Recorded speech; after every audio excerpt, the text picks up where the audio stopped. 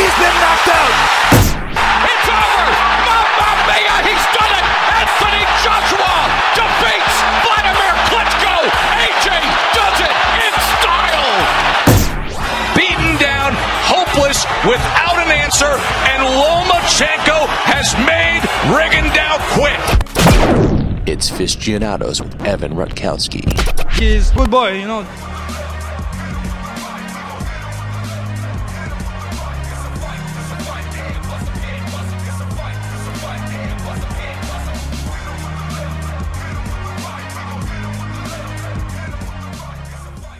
Hello, fight fans. It is Thursday, April 5th, and this is the Fistianados podcast. I'm your host, Evan Rutkowski, former HBO sports marketing executive, giving you my take on what's happening on your screen and behind the scenes. I am going to do a much better job at this from here on out. You can email me at fistianados@yahoo.com. You can follow me on Twitter at fistianadospod. I'm tweeting more and more. I will respond to emails, and I will take any suggestions and talk about it on the podcast, or at least answer it on email or Twitter. And hopefully you guys like the new intro and some of the other changes we've made. We've made some other sound changes.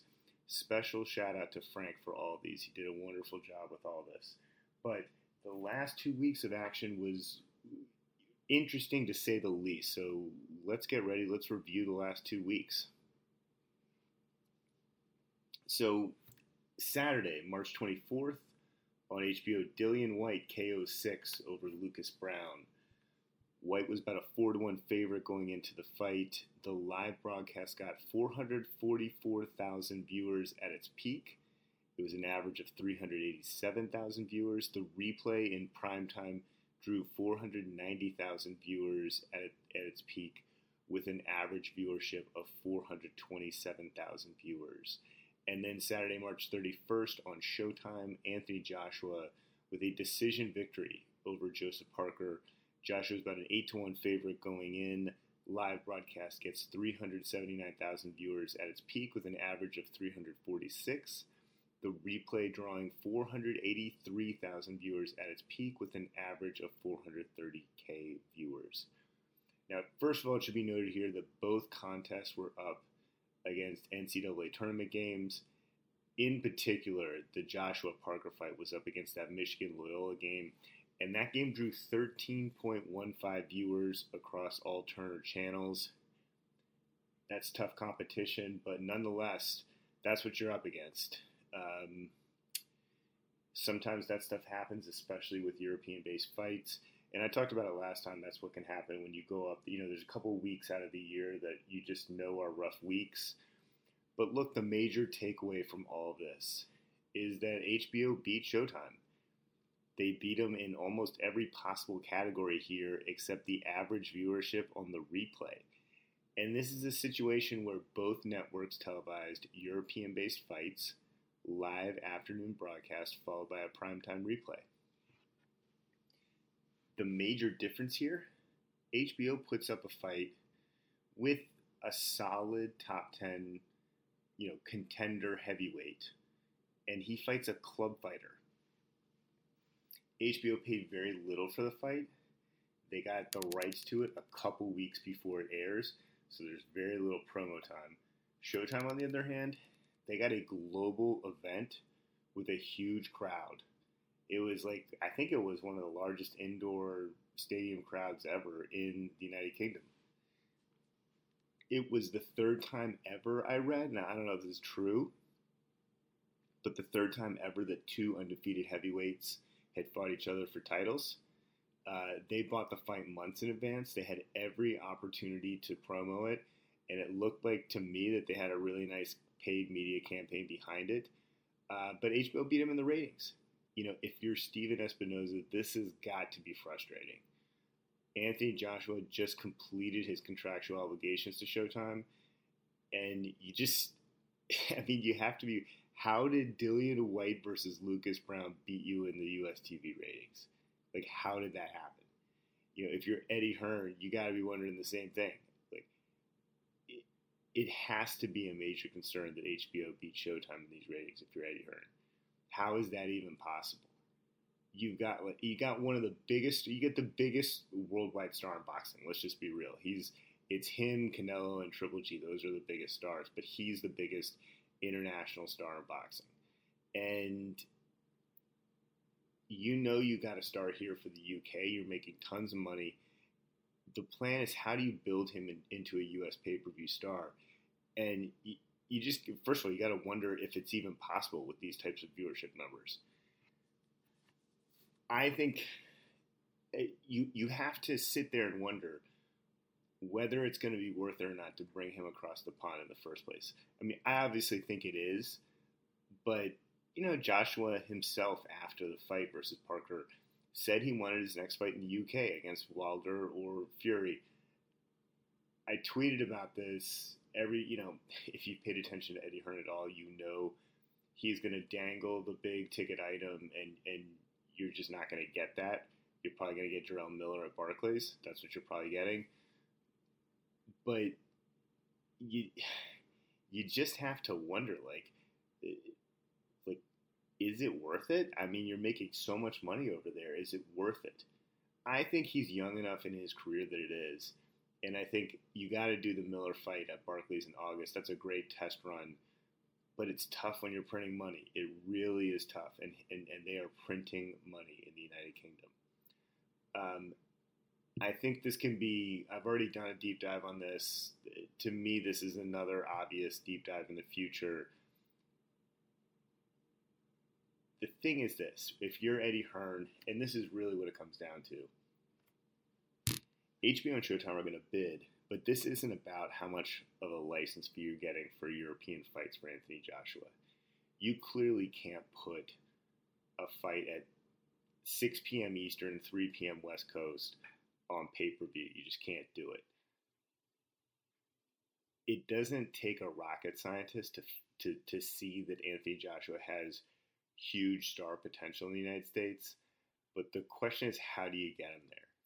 And you read all these articles about $500 million from the UFC and all this other interest from everybody else. And look, this is where Eddie Hearn's got to earn his money. You've got to craft a plan to turn him into that pay-per-view star in the United States. You got the opponent in Deontay Wilder. How do you do that from here? So that's the big question. You can look at possibilities in the future, but these TV numbers, not doing it. You should never lose at the TV ratings battle to Dillian Whyte versus Lucas Browne. You just shouldn't do it.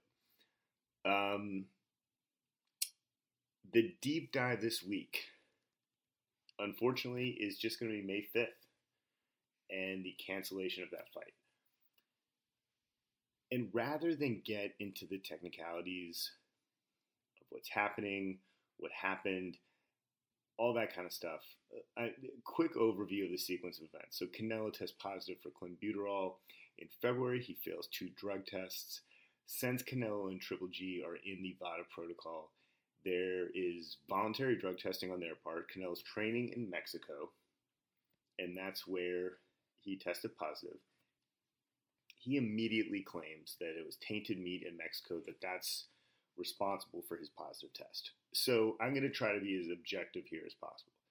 On the plus side for Canelo, there is strong evidence to suggest that it is really common in butcher houses in Mexico to have tainted meat. The meat is given clenbuterol in an effort to make the cow stronger, have more quality meat, whatever you want to say. And there have been numerous cases of athletes in Mexico in recent years who have tested positive, specifically for drugs like clenbuterol. Also on the plus side for Canelo, the levels of clenbuterol in his system were low enough to suggest that he simply ate tainted meat rather than he doped. The other thing for him, and I think this might be a little bit more controversial, but I think it's probably true for him, if you're Canelo, clenbuterol, it's not the obvious drug of choice for someone like him. There's benefits to taking it, no question, but the fighters that would benefit more from taking a drug like clenbuterol are fighters with lots of weight to lose, and Canelo is he's really only started to fight as a true middleweight in terms of like he has to make 160 pounds. Now, the case against Canelo is that if he were doping for this upcoming fight, then like this is exactly when he would have tested positive. But I think, look, enough sitting here and regurgitating information that you can get elsewhere. I think there's a couple good reads out there. I recommend the Ian Kidd article. I know he comes off as someone who's just speaking in defense of Canelo. I just think it's interesting how USADA would have dealt with this case. And, the UFC has some of the most ridiculous penalties that exist in all of sports for this kind of thing. And the fact of the matter is Canelo would have probably been exonerated by the UFC for a case like this. But let's talk about the business part of this. First and foremost, once the decision was made to move the hearing to April 18th, the fight was done. It was done. There is just, look, from a marketing perspective, you can't roll out an off-channel marketing plan by then, between April 18th and May 5th. And mind you, the fight takes place May 5th. Much of the advertising you see is in the week leading up to the fight, and specifically the 3 days leading up to the fight. And in order to properly buy like out-of-home billboards, that's, to any normal person, that's a billboard you're going to see driving from point A to point B. They buy we buy tons of them for the fights in Los Angeles and New York. You need to be logistically securing those billboards over a month out. If they're not digital billboards, you need to have your art going up on them over a month out, which really means they're up 2 or 3 weeks in advance. It's TV inventory for this time of the year is tight. You got NBA playoffs.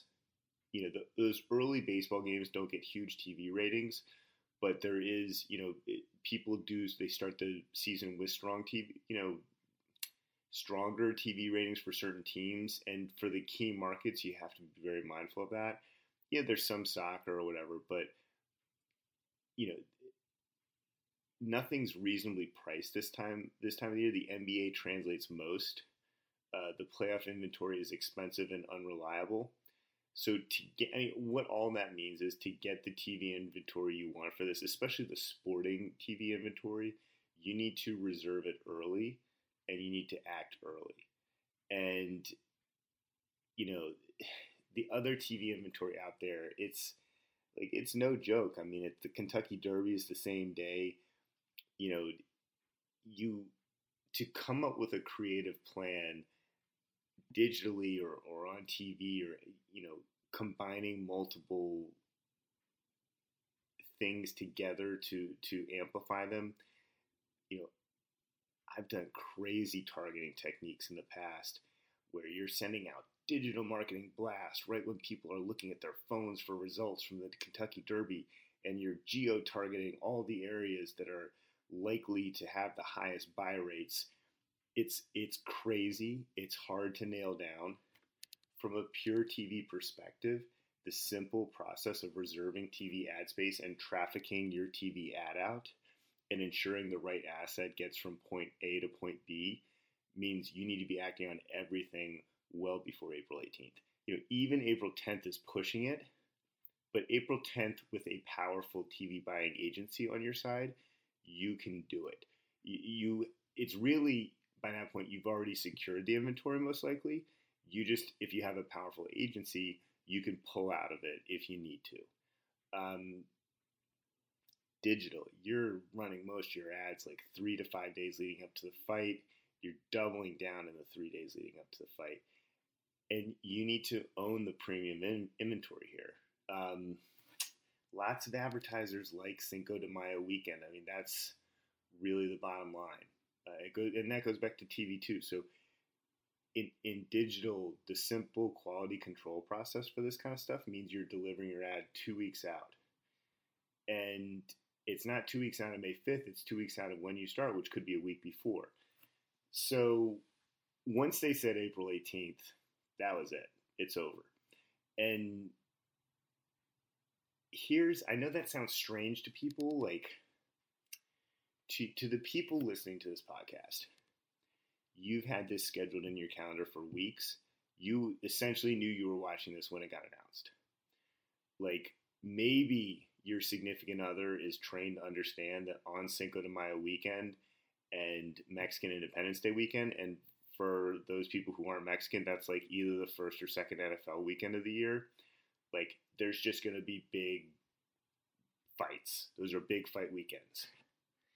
But what you got to understand here is the hardcore fan base, and that's, I'm assuming, my audience here. You guys account for an extremely low percentage of these types of pay-per-view buys. In the pay-per-view market, the hardcore fan is actually one of the most discerning customers out there. You guys have an extremely, like, just sense of value, and none of the ads you are going to watch on TV for other things, they're not intended for you. I know that's hard to grasp, but we're trying to get your neighbor, we're trying to get your coworker. If there's not a paid media plan in place for a fight, that means you're relying on publicity to spread the word, like PR, basically, people writing articles about it, that kind of stuff, to spread the word for the fight. You are probably giving up hundreds of thousands of buys at that point. And when I say probably, you're definitely giving up six figures of buys. You could be giving up half your buys, like maybe half. No promoter's going to do that. This fight was reported to have sold over 1.2 million pay-per-views last time. I mean, maybe just because of the controversy, it does a little bit more than half, but that you're talking about that kind of drop-off likely. Maybe I'm crazy, maybe that's an overestimation, but either way, it's a significant drop-off. There's no way it hits 1 million pay-per-view buys without a paid media campaign. No way. And the other factor is here, by this point, the promotion has already spent deep into six figures on the press tour, making all the marketing assets for the media buy. They shot the commercial weeks ago. Everyone's been acting on it. All kinds of people have been employed to make this happen. And here's really the big question for you guys, and maybe it's not something you consider, but when exactly do you purchase a pay-per-view? Like, even if you knew you were going to buy this pay-per-view weeks in advance, when was the last time you bought the fight more than a few hours in advance? When we track sales of pay-per-view, there is no point in even looking at the tracking before like Wednesday of fight week, and probably Thursday, to be really like honest with yourself. If you talk to anyone else who does this in the entertainment industry, like, that's crazy. When I tell people that, they think I'm crazy. Movie studios look at awareness levels and tracking for their movies weeks, if not months out. And I mean, I personally purchase a pay-per-view fight 10 minutes before the first undercard, if that. If I don't like the first undercard, I'll purchase it halfway through the first undercard. This is all a long-winded way of saying that not knowing whether a fight is going to happen by April 10th means you are completely freaking out if you're the promoters. You're probably losing some of the ad space that you covet, but that's not really, that's not going to stop the fight, but you are freaking out. You can still shift your plan, and you can probably make sure it's okay, and you can probably play on some other factors and do some different things. You might make your life miserable. You might do the fight a slight disservice, but you can put a respectable plan together by that point. By April 18th, all hope is gone. It's over. And, you're shopping at Walmart for stuff that you would normally buy at Saks or Sotheby's or something like that. it's over by that point. So we're not going to get that fight now. That's too bad. And here's the other thing. The Nevada Athletic Commission, they know this. They've known this the whole time. They may not know it on the level of detail that I just outlined for you, but they are well aware by this point. The fighters have spent lots of money on their training camp. The promoters have spent lots of money on the press tour, the creation of all the marketing assets, huge man hours from everyone's company,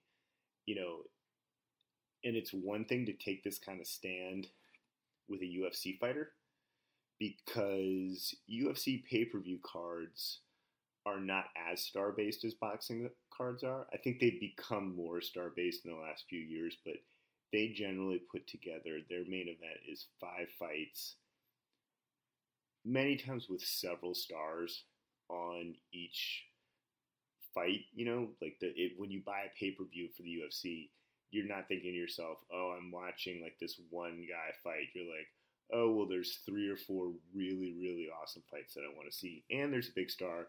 I'm in. Boxing, that's just not the case. Boxing, it's the main event and that's it. And the Nevada Athletic Commission, I know they're a public entity, but they make their money by taking a percentage of the ticket sales, not the pay-per-view. So with a fight like this fight could easily go to Texas, California, or New York. And when a fight like this gets canceled, it's a huge drain. They take 2%. So here's how it works. There's an 8% tax on the gate for all the fights in Nevada. 2% goes right to the funding the Nevada Athletic Commission, and the other 6% goes to the state of Nevada. So I'm generalizing here. Last time there was a $25 million gate for the first fight. I'm guessing that's what the gate would have been this time. 2% of a $25 million gate is $500,000. That's no joke for a government agency like this. I think the entire budget for this agency in 2016 was $550,000. So this one fight basically funds their entire budget for their agency. And the rest of the money they're missing out on, that's 6% is $1.5 million. And that goes to the state. Like, that funds a lot of stuff in the state of Nevada. And I'm not suggesting that you should, let me say it a little bit different. I applaud the Nevada Athletic Commission for taking a stand against PEDs. I really do. I really applaud their stance here. But I think it's a little misguided. I think it also is going to have serious implications for fights in Las Vegas down the road. If you're Canelo, why even bother fighting in Las Vegas after something like this goes down? In general, for any fighter, the advantages of doing an event in Las Vegas, you pay less in personal income taxes. And that's because the state taxes in California and New York, they're no joke. But Nevada and Texas, both of them, the state taxes are less. Production costs go way down because there's not really union issues for the most part. In Las Vegas especially, there's, only recently has there been a professional hockey team. And so, for the most part, you are the professional sport as a boxer. Like, you are their big time sport. And the casinos especially, they'll always make sure they'll pay huge guarantees to the fighters because they need to get their big gamblers in town. And anyone, if you've ever been to the MGM Grand Garden Arena, they funnel everyone out just right into the casino. I mean, that's where this whole thing started, basically. They want to get their big whales in town and have them gamble all weekend, but they also want everyone who attended the fight to come out and gamble. And I think overall here, these, with the commission, these are not elected positions; they're appointed positions. And I wonder if you will see change here. The casino industry has a lot of political sway over what happens in Las Vegas, and you got to imagine they're not going to be happy like this with just the overall economic impact that it has on a city like Las Vegas, filling up hotel rooms and just people spending money in general. You got to wonder about that. Now, I'm not suggesting they would make a move like that just because you took a stand on PEDs, which again I applaud. But let's go on and let's take a look at this from Golden Boy's perspective. Why would you ever risk this happening again? Like, if you're Golden Boy, you need to defend Canelo's interest no matter what. Canelo himself just lost out on a $25 million minimum payday. And you don't know if he's ever going to get it back. I mean, even if he does take the GGG fight in the fall, you only got one fight this year instead of two. And it's a big deal for your company considering Canelo is your cash cow. But it's also a big deal to Canelo. I mean, as long as he put forth a good showing, his other fight this year would have been at least, a $10 or $15 million payday to him, even if it wasn't Triple G. If it was Triple G and they fought again, I mean, it could have even been more money than that. It could have been another $25, $30 million payday.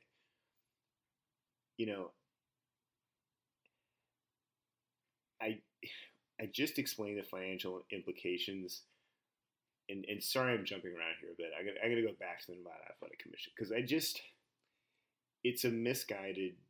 just a misguided stand. You shouldn't be doing everything for money right here, but I think under the USADA guidelines for the UFC, Canelo would have been exonerated. I really do. I think he would have been exonerated. And I don't know whether he cheated or not. I'm guessing he did not. But to me, it's a moot point. If you would have dealt with this in a timely way, this fight probably still could have happened.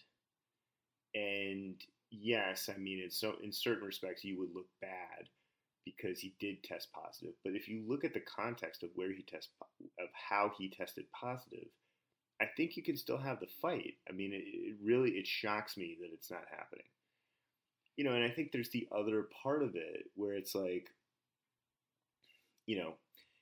why is it that boxing, the sport which, let's be honest, probably many of its top level competitors either have at some point used PEDs or are able to currently get away with it, and now you're suddenly taking the stance. Like, a sport like the NFL, and this is the NFL, which is considered to be one of the most backwards, like least forward-thinking sports entities out there.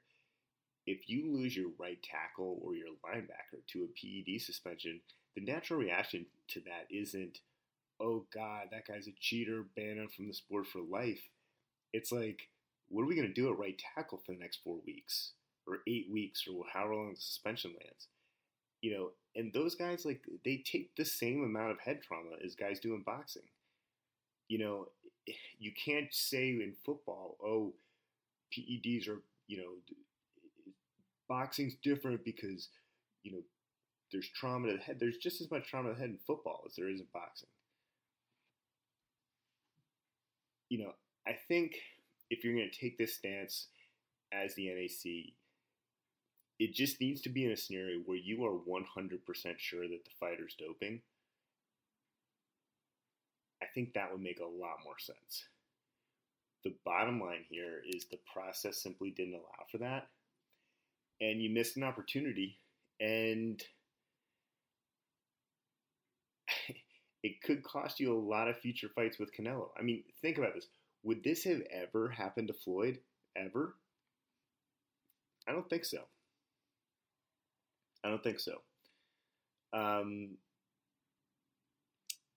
I don't know what the implications are down the road, but, like I said, if I'm Canelo, I'm looking elsewhere. All right, let's get into the preview. This upcoming weekend, April 7th on Showtime, we've got Erislandy Lara fighting Jarrett Hurd. And that fight is basically even odds. It is a couple, sometimes, Lara is minus 125, plus 115 for whatever. It's basically even odds. It's a great matchup. It's really only intended for the hardcore fans. Most of the people listening here, you guys don't need me to tell you that this weight class has a bunch of potentially great fights. And then, you fighters who win a title or two or whatever, win a big fight, they can always come up. There's so much, assuming Canelo and Triple G do fight in September, there's going to be opportunity next year for sort of the people who come out of this 154 weight class to move up and have a real shot at getting a big money fight. I don't think there's a big money fight at 154. I think at 160, though, there's big money out there. Of note, I think, I will mention this now. I usually don't talk about this stuff, but the UFC has a big pay-per-view this weekend as well. I hope it doesn't impact this fight too much. It might, though. That's the kind of UFC fight that might. The following weekend, there's not really a fight worth previewing. I know ESPN2 is doing a fight from Japan. And then there was the news. I did my last episode on the OTT app, so I don't want to get too much into that again. ESPN announced it. I know no one's going to be super psyched about the Khan LaGreco fight, but the other stuff coming up I think is worth really taking a look at. And, again, you guys just don't understand. $4.99 a month. That's the cost of. It's less than one pay-per-view for the whole year. I think you're going to get some good boxing for it. Other than that, the rest of the month of April, not really too many great fights out there. I mentioned this last time. I'm semi-interested in Jesse Vargas, Adrian Broner. I have a feeling it's not going to be a great fight. The Danny Jacobs fight, I mean, look, you saw the key art. If you haven't seen the key art, follow Patrick Byrne for HBO. I'll get his Twitter handle and mention it next time. He always tweets out the fight posters. Danny Jacobs is on there by himself. It's a complete star cell. You see where that stuff's going just by looking at that poster sometimes. Great artwork, by the way. Props to my former colleagues. But nothing too great. We can talk about it in the review, and we'll pick. Maybe I'll do some questions next time too with a deep dive, since there's not going to be a whole lot to review there. But good stuff. I wish the Joshua Parker fight was a little bit better. I tweeted about it a little bit as it was going on. I mean, I'm not necessarily the guy who's going to give you the best technical breakdown of a fight. I did think that it was full of suspense. They did fight at, Paulie Malignaggi made a pretty astute comment. I know many of the people who are probably listening to this don't like any announcers out there. I fully understand that. I'm well aware of people's thoughts on social media when it comes to that. You do have to please give them a chance on some of this stuff. I know it's hard when Mauro Ranallo makes some ridiculous comments, and let's not even get into the HBO ones. But Paulie made an astute comment that they fought at range really nicely in terms of it was a tense fight. It wasn't an action-filled fight. It was a tense fight, though. And it was certainly tense for me. I thought Parker had a good strategy and actually did some interesting things. And I think had he taken more chances, he could have actually been more successful. I'm not going to argue too much with the scorecards. I thought it was a little bit closer, but does it really matter? No, Joshua won clearly. And on to the next things for him, on to bigger and better things. But look, enjoy the 154. Enjoy both Showtime fights. They're both pretty good this weekend. If you're not a fan of UFC, I know there was an injury and it's a late replacement. That's a great fight too. I'll always call out good UFC fights when they're out there, especially if you're a hardcore boxing fan. It does you some good to watch those every once in a while. But other than that, you guys tweet at me, email me, let me know if you got any questions. I think next week I'll do a little bit more of those, maybe do a couple of those. to fill because, not too many fights then. Let me know. Other than that, enjoy the fights. Bye, guys. Did you get what you was looking for?